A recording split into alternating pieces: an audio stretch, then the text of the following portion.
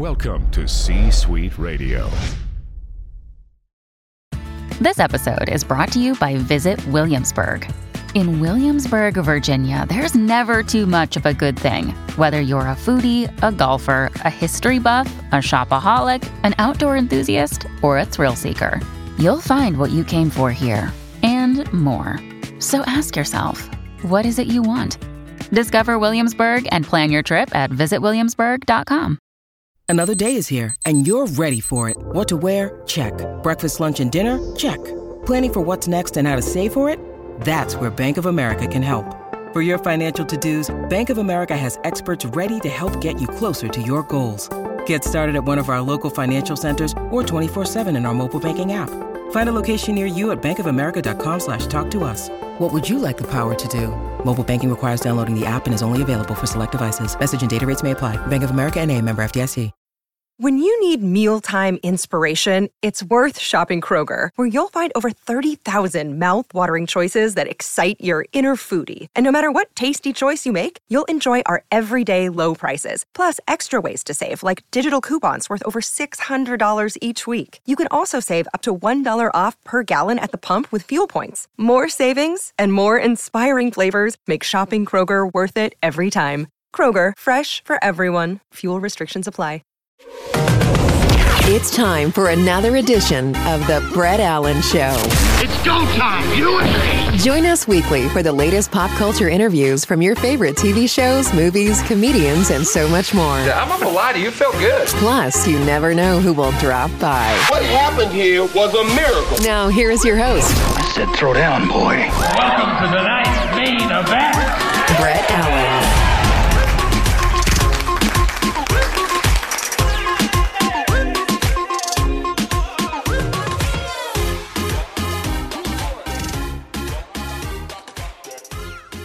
Welcome in, everybody, to another episode of The Brett Allen Show. And today we have our second interview. We're talking Kevin Can F Himself, available on the AMC network and available to stream consecutively. We had your co-star Candice Coke on, and now we have the star of this fantastic show, Eric Petersen. Thank you so much for your time. Happy to be here, Brett. I'm happy to talk about the show and talk with you. So, yeah. Well, this is exciting. Second season. Everybody's been waiting for this for a while. Oh, we have a dog that's joining us. Yeah, there's somebody at my front door. I'll be right back. Take your time. Okay. Slating 3, 2, 1. It's another episode of The Brett Allen Show. Today we are talking season 2 of Kevin Can F Himself with the star himself, Eric Petersen. This new season has just started, and it has just been a thrill ride from what I have seen so far. Thank you so much for your time. Thanks, Brett. I'm happy to talk with you and talk about the show. So, yeah. Yeah, well, this is great. I know everybody has been waiting for season 2 for a while, and this show that you all have created is, I would say, genre bending, because it's not like anything that's been on television before. And I know when the first season came out, people were likening it to like the King of Queens, but a very dark version. It's basically, single camera versus multi-camera, and the two worlds kind of blend. How does it feel now to have this out and for people to watch? It feels great. The first season was really well received, and we were really happy about it because, like you said, it is a genre bending show. It's the sort of rarity in Hollywood that is an actually original idea. It's obviously commenting and taking inspiration from forms before it, but no one has ever really done a show like this. Right. So that was really exciting to be a part of. And I'm really happy with the way that the first season turned out, and the second season is sort of rolling out right now, and people are really liking it. And I think that our show I think it's a smart show. I think it has a lot to say. I think it has a point of view, which is really important in television. And yeah, we're really proud of it. And I'm happy that people are getting to see season 2 now. Yeah, it is a very important show, and you do tackle a lot of different things. A lot of tropes maybe that might exist in this world that you're a part of. But really, I think the initial overarching thing was sort of proposing the idea, what if a sitcom actually, I guess you could say, took place in real life. Yeah. But then like the characters, your character in particular, had to deal with consequences for some of the things that they said and did. And you guys have sort of explored that and other ideas. When the idea was being tossed around for a second season, as a cast and as the lead, the series lead, did you get to have any sort of input on this? And sort of, did they ask you, hey, where do you see your character going? Or is it all kind of decided for you by the powers that be? I would say it's mostly decided by the brilliant writers room. There's definitely like when you're shooting the first season, when you're like between takes, you're like chatting up the show creators, and they definitely sometimes will drop little breadcrumbs of like, oh, I think this might happen, and we might be doing this. And that would be a time, I suppose, if you were like, oh, I really don't like that storyline, or I really don't like this. But really, your job as an actor is less in the creative, script writing and more to interpret what's given to you. But I do think that, we were all really excited. And Valerie, who is the show creator, Valerie Armstrong, and showrunner, and her and Craig DeGreggio, who is our other showrunner, they really were they were part of everything, obviously, as showrunners, but like we really spent a lot of time with them. And so I know that they definitely wrote to our strengths, I think, for the second season. Yeah, I would say that would be true. And I think when the powers that be, so to speak, are creating shows like this, I think, most of them are at least familiar with you as an actor and sort of know your range or what you could possibly do. And then they just create. I've heard it said multiple times by lots of actors, shows are as good as the writers are, right? I mean, you could have 100%. Super amazing, talented people and the writing could suck. I hate to say that, but it's so true. It's absolutely true.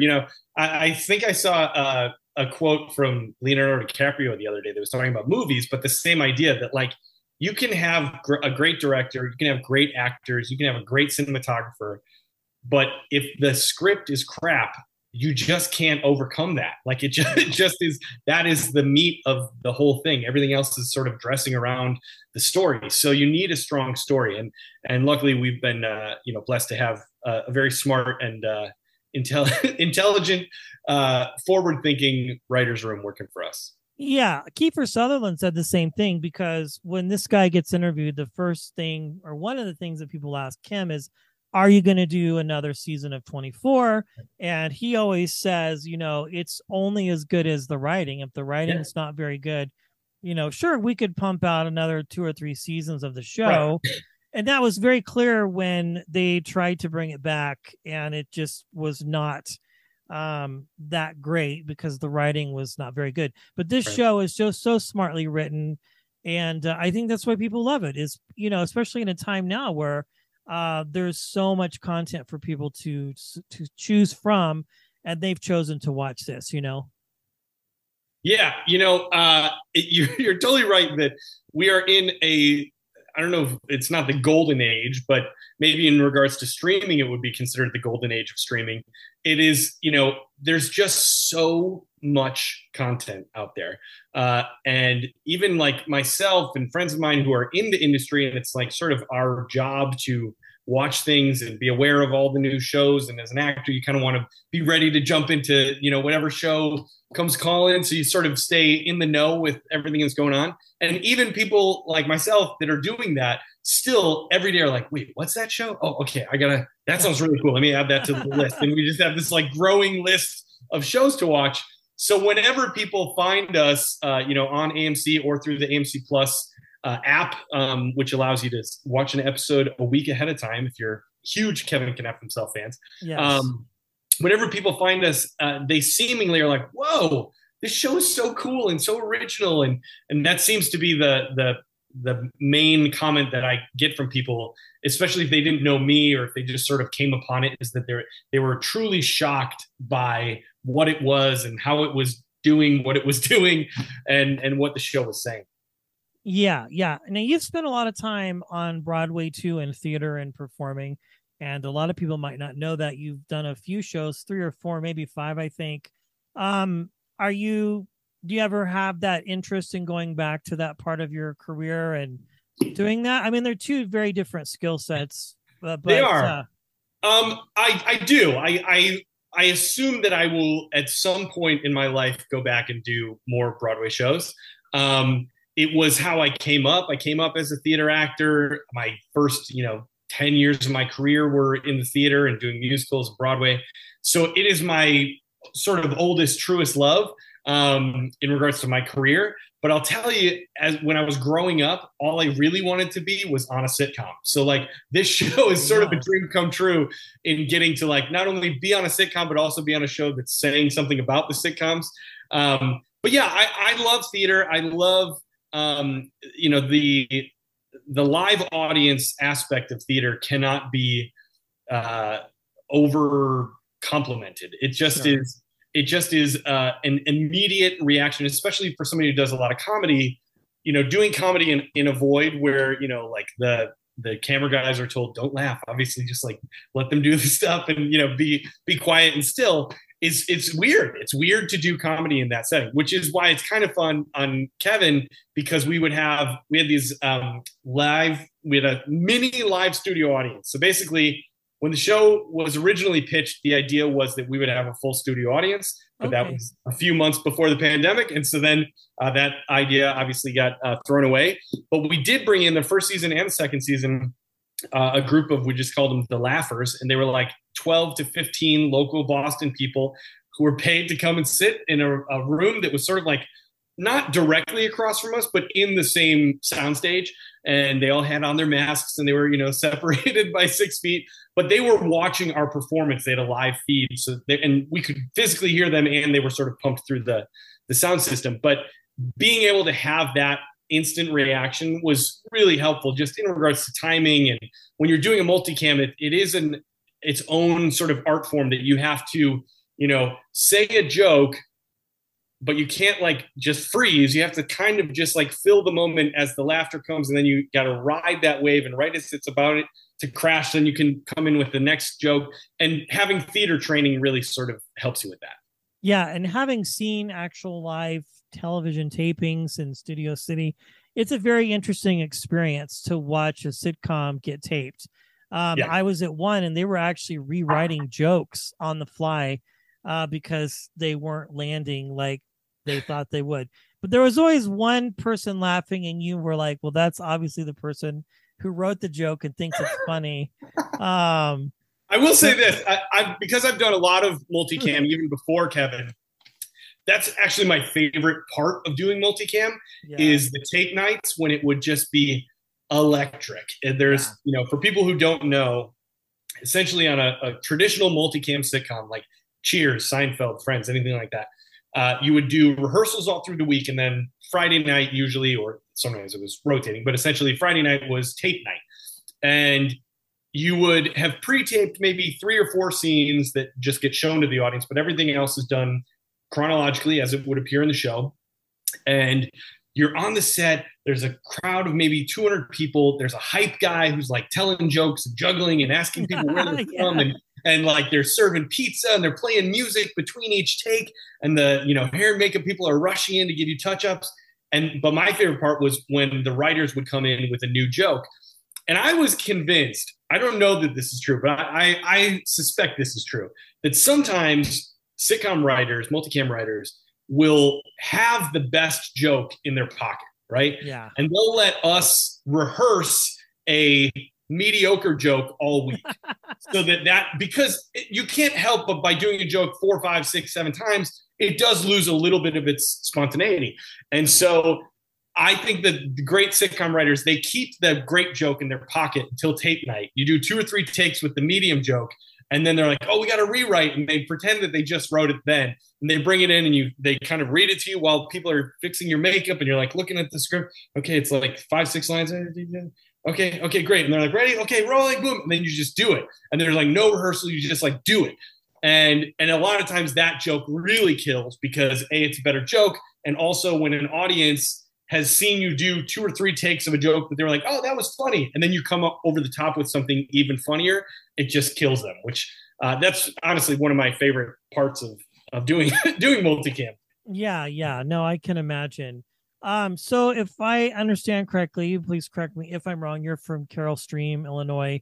Yes. Spent a lot of time in Wheaton and Bensonville and that area. Yes. I spent a lot of time going to college there. How did you make the leap from Carroll Stream to?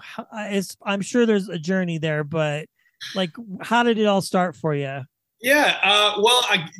Carroll Stream, for those of you who don't know, is a suburb of Chicago. It's about 30 minutes west of the city.